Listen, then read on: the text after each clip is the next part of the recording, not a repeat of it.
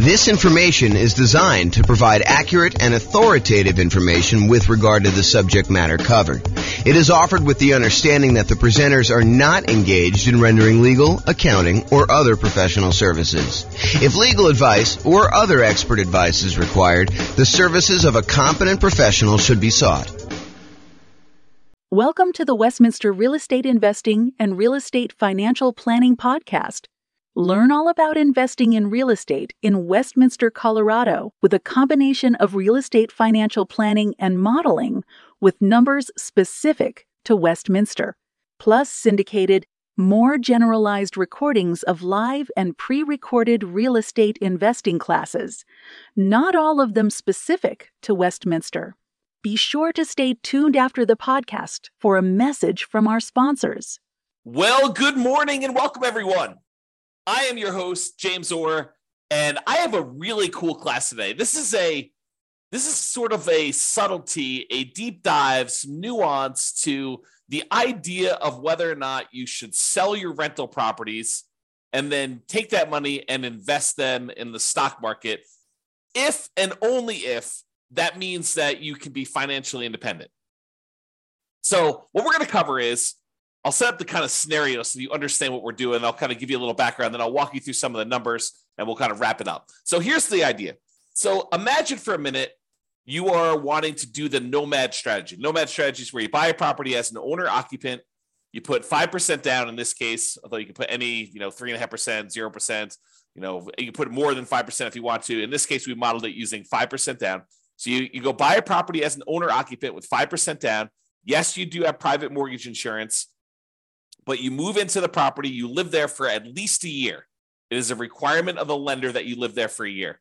Once you've lived there for at least a year, you save up and you buy your next property. And it could be at the year point, it could be later than a year. It depends on the city and kind of like the assumptions we use for that particular city. So we modeled this in 304 cities now. We actually got rid of one city this last week. So you modeled it in 304 cities. And you buy your next property, you convert the previous one to a rental, and you repeat this process until you have up to 10 rentals. And the thought process is you can, using that model, achieve financial independence when all of the income coming in from your rental properties and any money you have invested in the stock market using a safe withdrawal rate, those two things combined, the cash flow from your rentals and the money you have invested in stocks using a safe withdrawal rate, when they exceed your income, the amount of money you need, your expenses that you need to live. So the idea is, when does that person achieve financial independence? However, if you're doing that strategy and you've got all these rental properties, and let's say the cash flow on them in your particular market is not amazing, sometimes you're looking at a ton of equity in these properties and you're thinking to yourself, should I just sell these properties, pay the proceeds, pay the closing costs, pay the real estate commissions, pay capital gains taxes, pay the depreciation recapture tax, and take that money and then go invest in the stock market? Because if I invest in the stock market, I can use a safe withdrawal rate in order to live on that and be financially independent. And in some cases, as you will discover, it actually is faster for you to sell the rental properties and invest in stocks to be financially independent. It's kind of crazy. There are other times, though, when it would be better for you, faster for you to actually do the nomad strategy. And really what I'd like to compare is not just the speed of getting to financial independence, but also net worth. If you have a higher net worth doing one strategy versus the other, or do you get to financial independence faster doing one strategy versus another? And we'll look at this analysis over 305 cities. And you may be thinking to yourself, James, why does this happen? And part of the reason this happens is this concept of return on equity. And I covered this in the class last week. I think the class I taught last week where I covered this was called accessing property or accessing equity in properties. It was a class about how do you get equity out of your properties? We've lived through a period now where very recently property values skyrocketed. The property values are up a lot in the last few years. And because of that, and interest rates were low, so we were paying down on their loans pretty rapidly because low interest rate loans pay down on their loans a little bit faster than the ones where you have higher interest rates. They pay down sooner. It's not faster because you pay them off over wherever the period of loan is, but you pay them off sooner. Like they get paid off in bigger chunks earlier on. I guess is another way of saying that.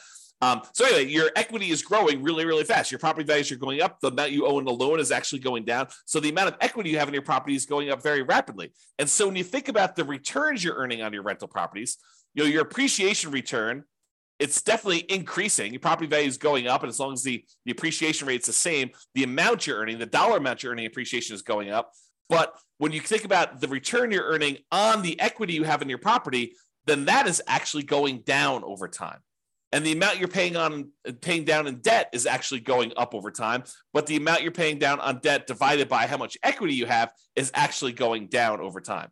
Cash flow is going up a little bit over time, but the depreciation benefit, that's static for the 27 and a half years if you're buying a residential property. And that divided by equity is also going down. So you have these three massive returns: appreciation going down over time, debt pay down return going down over time, and cash flow from depreciation going down over time, all when we look at what the return is compared to equity.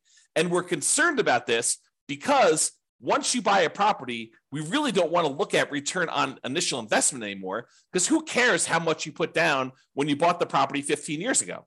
What you really want to know is, how much am I earning now on how much I have in the deal, such that if I wanted to sell the property and take that money out of the deal, what return do I need to beat? What return do I need to get somewhere else on the money that I'm going to pull out?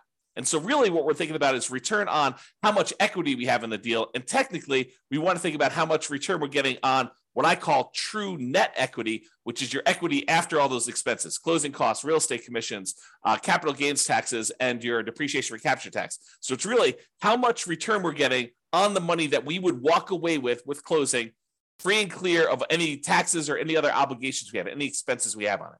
Okay. And what I'm trying to point out to you is that the overall return goes down. So when we buy these rental properties, they're like rocket booster returns. This is showing the return from that class I did last week, and it's showing you the overall return we're getting on equity for like doing a nomad strategy, which is what we're talking about today. And you can see how this return is pretty massive early on. But the longer we own that property and the more equity we have in that property, the lower the returns we're earning on that equity. And eventually get to the point where the return is literally just the appreciation rate, an unleveraged appreciation rate, and your cap rate on the property. Now, if you're in a market where your cash flow isn't that great, it may make sense to take advantage of when your property's got these awesome returns early on and to sell them and then move that money over to the stock market so that you can get a return on the safe withdrawal rate. Maybe you have a better kind of like the amount that counts towards your financial independence. In this case, the amount you have invested in the stock market times your safe withdrawal rate is actually contributing more than the cash flow part of your return is on the amount of equity you have. Maybe you have a massive amount of equity in your property, but cash flow isn't that great. And so in markets like that, those are ones where we would actually see it be faster for you to go ahead and sell your properties, pay all the expenses on them, and then invest that money in the stock market. So we modeled this for over 300 U.S. cities. 304, I think, is the number at this point. We got rid of one city last week. One of the cities we had picked, I learned, was primarily a over 55 retirement community. Happens to be one of the top 305 cities in the U.S. in terms of population, but it also happens to be a 55 plus retirement community. And so I didn't think it was a representative city to do analysis on. So I've since removed it. So now we're down to 304. Okay. So in this case, we're comparing in both the scenarios, both the cases we're comparing, you are doing the nomad strategy. You're buying a property, you're moving in, you're living there for at least a year until you save up for a down payment. Then you're buying another property, converting the previous one to a rental, and you're repeating this property until you buy up to 10 rentals. In some cases, you don't get to 10. You're able to reach financial independence before you get to 10. In other cases, you're buying 10, almost in 10 years. Okay. So you're doing that. You're putting 5% down and you're doing that. Okay. Now, in one of the scenarios, you are not ever selling any properties. You're just always keeping your properties. You're never selling any of them. That's what we're calling the baseline nomad model. However, in the other strategy, we're saying, look, you're going to do the nomad strategy exactly as the other one was doing it. However, each month, we are going to do some calculations. We're going to calculate, hey, look, if I went and sold my properties and I paid closing costs, if I paid real estate commissions, if I paid capital gains taxes on the gains I've had since I've owned the property, and I pay back depreciation, with a depreciation recapture tax, all four expenses you have when you sell a property, and the net proceeds of that if I could take the net proceeds and invest them in the stock market and then use 4% safe withdrawal rate times the money I now have in the stock market, if that means that I have triggered financial independence, then go ahead and sell the properties, stop buying any more properties at all, because we've reached our goal of financial independence and we're done. And then I'm going to compare those two strategies, baseline Nomad, where you're not ever selling any properties, to this one where if you actually can be financially independent, then do it. That's what we're talking about here. And you can see the analysis if you want to go drill into the charts and kind of see what's going on, or go look at your individual city and see how your own individual lots of tongue twister, individual city has performed. You can go to this URL on the screen and actually see it. Okay. Now, I've already covered what financial independence. I've covered this in previous classes. I'll do a really brief one here. Really, we're saying you're financially independent when the net positive cash flow from your rental properties is after all your expenses, your principal, vacancy, principal, interest, taxes, PMI, insurance, maintenance, management, all those expenses come out. The net positive cash flow from that counts towards you being financially independent. Any invested assets you have times your safe withdrawal rate. So any money you have in the stock market or bonds, or any loans you've made as a lender, if you want to be a hard money lender or something like that, all of that money, that big pile of money times a yearly safe withdrawal rate would count. So the 4% of whatever that dollar amount is. If you had $1 million invested in stocks and bonds and loans out there as a hard money lender, then it'd be about $40,000 a year would count towards you being financially independent. Plus all three passive income types, Social Security, annuities, and pensions, which we're not modeling in this particular scenario. So we're really focused in on cash flow plus any safe withdrawal rate times, the amount you have invested. So those are really the sorts of financial independence. When those exceed your living expenses, that's when you're financially independent in our modeling. All right, so let's talk about our assumptions. Man, I've got like a slow tongue today where I'm like being tied up with all my words. Maybe I should slow down. Maybe that's what's going on here. All right, assumptions. So each city's modeling uses their median home prices and estimated rents on those properties. We did not apply any of the 88 strategies we have to improve cash flow. So this is not like an optimized strategy where, you go into that market or you live in that market and you expect, you're like thinking, there's no way I can achieve what he told me because there's no way I can find those types of deals. No, we basically took off the shelf properties, median home prices, and the estimated rents you can get on those. And that's what we use. It should not be hard for you to mimic our results. Okay. In fact, you could really improve on our results. Further, with our assumptions. So the job income does vary based on the city so that they can afford a property in their market. I didn't want to say, if everyone makes $5,000 a month and someone in California could never buy a home in that marketplace. So I say, hey, look, your job income is in line with whatever the price of houses are there so that you can qualify for an owner-occupant property. In cities where they have a higher income, they then need more passive income, investment income, and or rental income to be considered financially independent. So because we gave people in certain cities more income so they can qualify for these loans, we also now set the bar higher for what they need to do in order to be financially independent. They have to actually replace that income. So it gets, even though they make more money, now they need to actually replace that in order to live in that city. Now, everybody starts with just enough in down payment to buy a single 5% down owner-occupant property with closing costs. So about 7% of the price of properties in their marketplace. And we do have a minimum of $10,000, which I don't think anyone is hitting. So I probably should even just remove that comment. But buying owner-occupant properties with 5% down, that's what they're going to need to do that. With Nomad, they keep moving out of it and they move into their next owner-occupant. So realize that when they buy their property, they only live there until they've saved up enough money for their next 5% down property, and then they move into the property. Excuse me. I've assumed interest rates when they're buying these owner-occupant properties are 6.5% with 5% down. And that in addition to that, they need to pay PMI, private mortgage insurance, which is insurance you pay to protect the lender in case you default because you didn't put 20% down. That's what PMI is.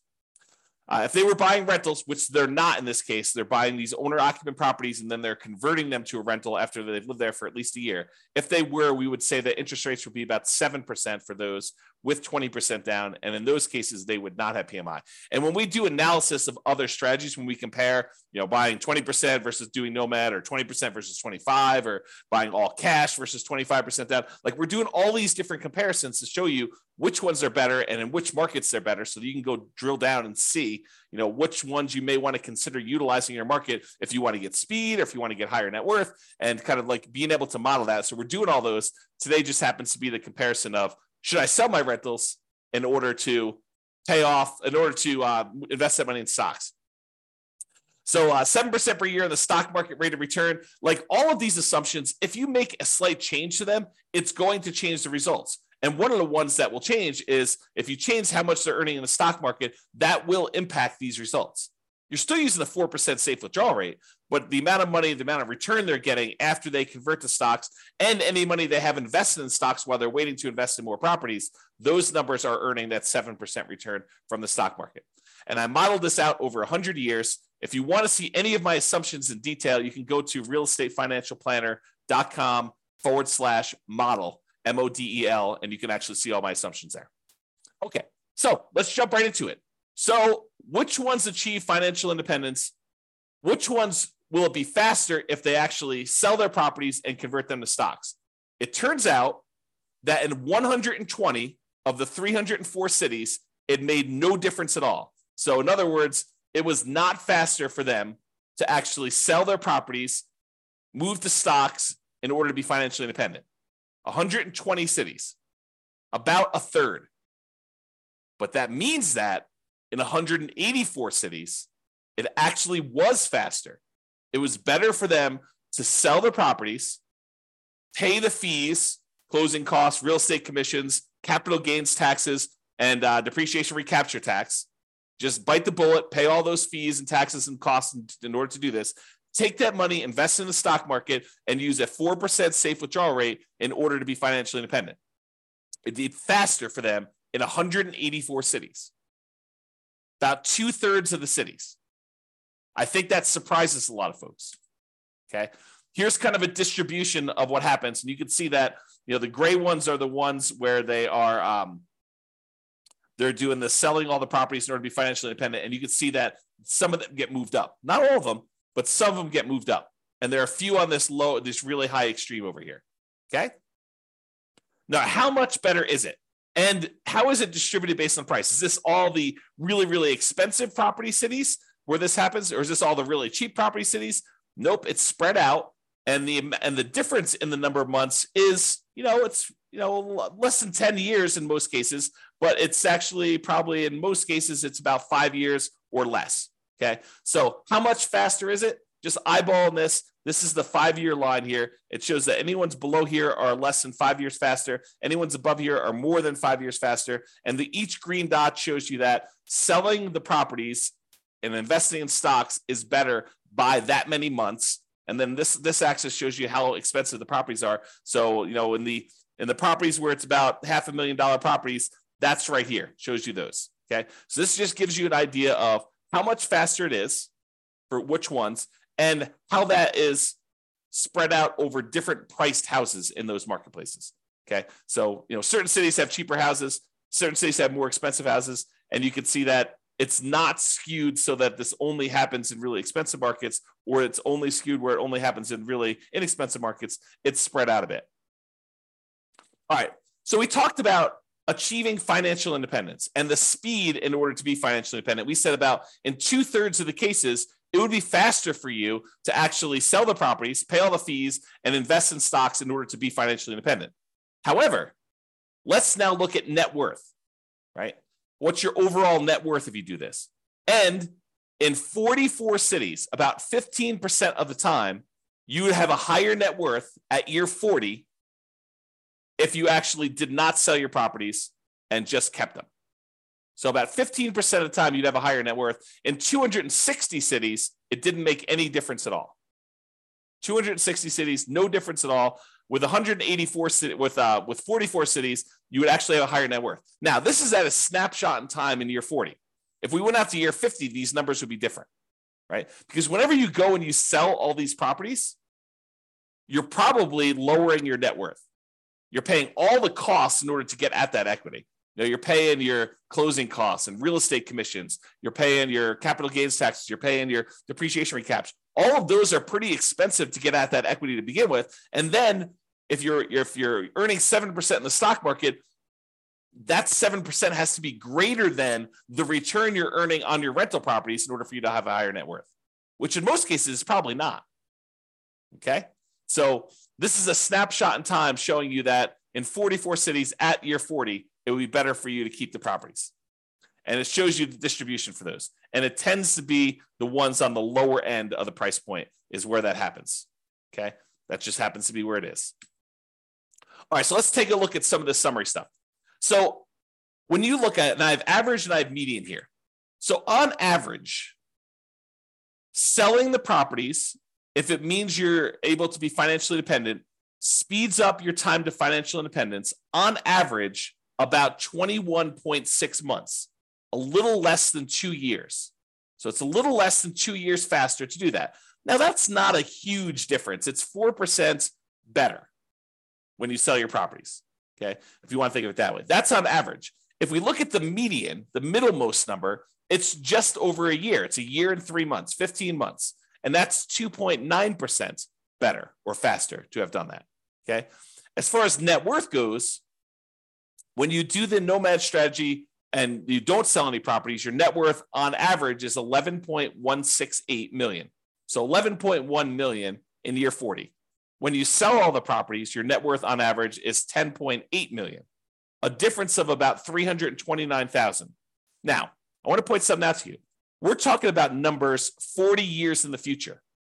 If you want to think about what that means in terms of today dollars, it's about 1/3 of that. Okay. So, 11.1 million is probably a little less than 3 million in today's dollars. I'm sorry, a little less than 4 million in today's dollars. Okay. And 10.8 million is less than that, but not that much. The difference is 329,000. That's like a difference of about 110,000 in today's dollars. So we're not talking about huge differences. It's a 3% difference in net worth. So again, not huge when you do that. Now let's talk a little bit about risk. Oh, by the way, that was average. The median net worth difference is 8.1 million versus 7.6, or a difference of 477,000. In today's dollars, that's like, $150,000 or so. It's 5.9% better for you to have done the regular nomad, not paid those expenses. But are you trading a little bit of net worth in order to be able to be financially independent earlier, faster? Okay. And what we're not talking about is we're not talking about the idea that you may be able to, in some cases, still stop working when you haven't technically achieved financial independence, knowing that you could convert it to the stock market at any time, but you could sort of almost coast in. I'll have to do a whole class on that later. But the idea is that sometimes, even when you're not quite at financial independence, you can stop, use some money to kind of bridge the gap to get there. Okay. Imagine for a minute, you're looking at your rental properties and you realize that, a whole bunch of properties are going to pay off a year from now, but you have more than enough cash set aside to get you to that year point. And at the year point, when your properties get all paid off, your cash flows are going to increase massively and you'll be financially independent at that 1 year point, a year from now when you pay off the properties. But let's say your living expenses are $10,000 a month and you've got $500,000 in cash somewhere. Could you go spend $120,000 from your cash, stop working a year early, knowing that a year from now when the properties are paid off and your rentals are going to provide more than enough cash flow in order to support you at that point, could you go and do that? Sure. If you have $500,000, you probably do it 2 years early, right? And so we're not talking about that as a strategy, which is probably a whole separate class. All right, let's talk about risk. When we look at risk, really the baseline nomad is going to be a little bit less risky when you're looking at things until you get to the point where you sell off the properties and then you get rid of a bunch of debt, and that becomes less risky for you to have sold off the rental properties at that point. So if you think about it this way, one of the ways we measure risk is a whole bunch of measures related to debt, like your debt to income or your debt to your net worth or your debt to your liquidity or debt to your account balance is another way of saying that, or how many months of reserves you have based on how many rental properties you need to kind of have reserves for. And so you can see when you sell off all your rentals that you de-risk your portfolio. And so whenever you go and you sell off your properties and then invest in the stock market, you're trading all the risks we have associated with rental properties for now the risks of the stock market. They're just different risks. It's not that they're necessarily better or worse, depending on who you are and what you believe. But when you actually get rid of a lot of leverage, that does de-risk your portfolio because you're unleveraged. Okay. So selling off rental properties tends to de-risk you, except when we look at your total rent resiliency and your total price resiliency, which are a little bit better in the regular baseline scenario. All right. So you could apply all of the 88 strategies that we have to improve cash flow to improve on these numbers. We're basically using median price properties and what rent might be on those in each market. You should be able to choose better and do better if you were deciding to do this yourself. And I do model some of those improvements in the modeling thing. You can go see me, do what if you can get 10% better rents, or what if you buy a property at a 5% discount or 10% discount? We look at those and see the impact of doing that versus doing the kind of like baseline scenarios we've got. If you go to the realestatefinancialplanner.com/model, you can see all those for your city. I did it for all 304 cities. Okay.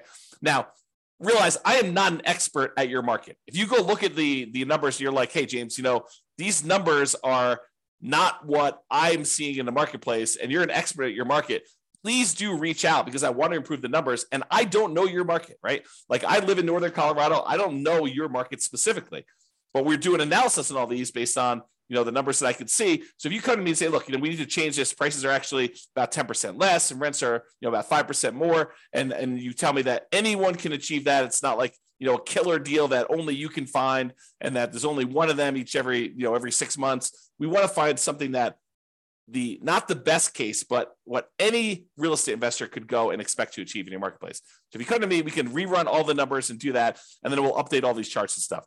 So if you're watching this video after the fact and you're like, hey, the numbers in your video are different than the numbers you're showing on your website. Yeah. As prices change, as interest rates change, as your rents change, as someone comes in and tells me, James, your numbers were all hosed, I will update those and we'll readjust them. And so they may show up as slightly different from what you've seen on the video, or very different depending on what happens with the market. If interest rates change dramatically in one direction or the other, the numbers will look very different. Or prices change a lot. That's another thing to say. So reach out to me if you want to update some numbers so we can do that. All right. So in conclusion, in our current market conditions, our current price, current interest rate, current rents in the 300 plus US markets, using what I would refer to as less than ideal median price to rent properties, eventually selling all your rentals can help you achieve financial independence faster about 60% of the time. In 60% of the markets, you would be better off selling your rentals after owning them for a period of time, and then taking that money and investing in the stock market and living off a safe withdrawal rate. That will get you to 5 faster in about 2/3 of the market, 2/3 of the cities. However, you tend to end up with a higher net worth in year 40 in about 15% of the cities by not selling your rentals and paying all those costs, closing costs, real estate commissions, capital gains costs, depreciation recapture taxes, maybe continuing to buy properties even more and not stopping working, which makes sense, right? I mean, if you don't sell the properties, you don't have all those expenses. If you keep buying more properties, if you're not selling them, you keep working, sure, you're going to have higher net worth. That just makes sense. But sometimes you're willing to trade a little bit of net worth for speed to financial independence. However, the market does matter. You would not be able to improve your time to financial independence in every market by doing this. That's why you really need to go study your market, which I've done all the analysis for you. Go look at it. If you got questions, reach out. But it's best for you to look closer at your specific market and apply as many of the 88 cash flow improving strategies as practically possible to improve on your own personal implementation. So go check out realestatefinancialplanner.com/model, and you could do that. This has been James Orr. I hope you like these classes. I like going into this detail where we could show you the impact of changing your strategy and how doing one little thing differently or having one little tweak in how you implement your plan can have massive impact on things, and how it's much better in some markets. And it's not always universally true, which is why there's a lot of arguments in these online discussion forums and amongst people where they say, hey, it's always better to put 20% down. It's always better to put 25% down. It's always better to not pay off your rentals. It's always better to pay off your rentals. People have these different opinions on things. And the point is that in some cases, it actually is better to do one way. In some cases, it's better to do it the other way. And sometimes it's split. Sometimes it's universally true, but most of the time it's not universally true. It's sort of like, it depends. And that's why we're going over this stuff. All right. Hope you enjoyed. This has been James Orr. Have a great day, everybody. Bye-bye for now. With home prices up, mortgage interest rates up, and rents up, but not quite enough to counteract the higher prices and interest rates, cash flow on rental properties in Westminster is harder than ever. Book a call with the Real Estate Financial Planner to apply our proprietary 88 strategies to improve cash flow on your rentals. See the show notes for a link to schedule your call and improve your cash flow today. If you're a real estate agent, lender, or professional in Westminster that wants to help our real estate investor listeners, consider reaching out to learn about collaboration opportunities with this podcast. We'd love to add more value to our listeners by having you assist our investors buy, sell, and finance their real estate investments. See the show notes to schedule a call to discuss collaboration opportunities.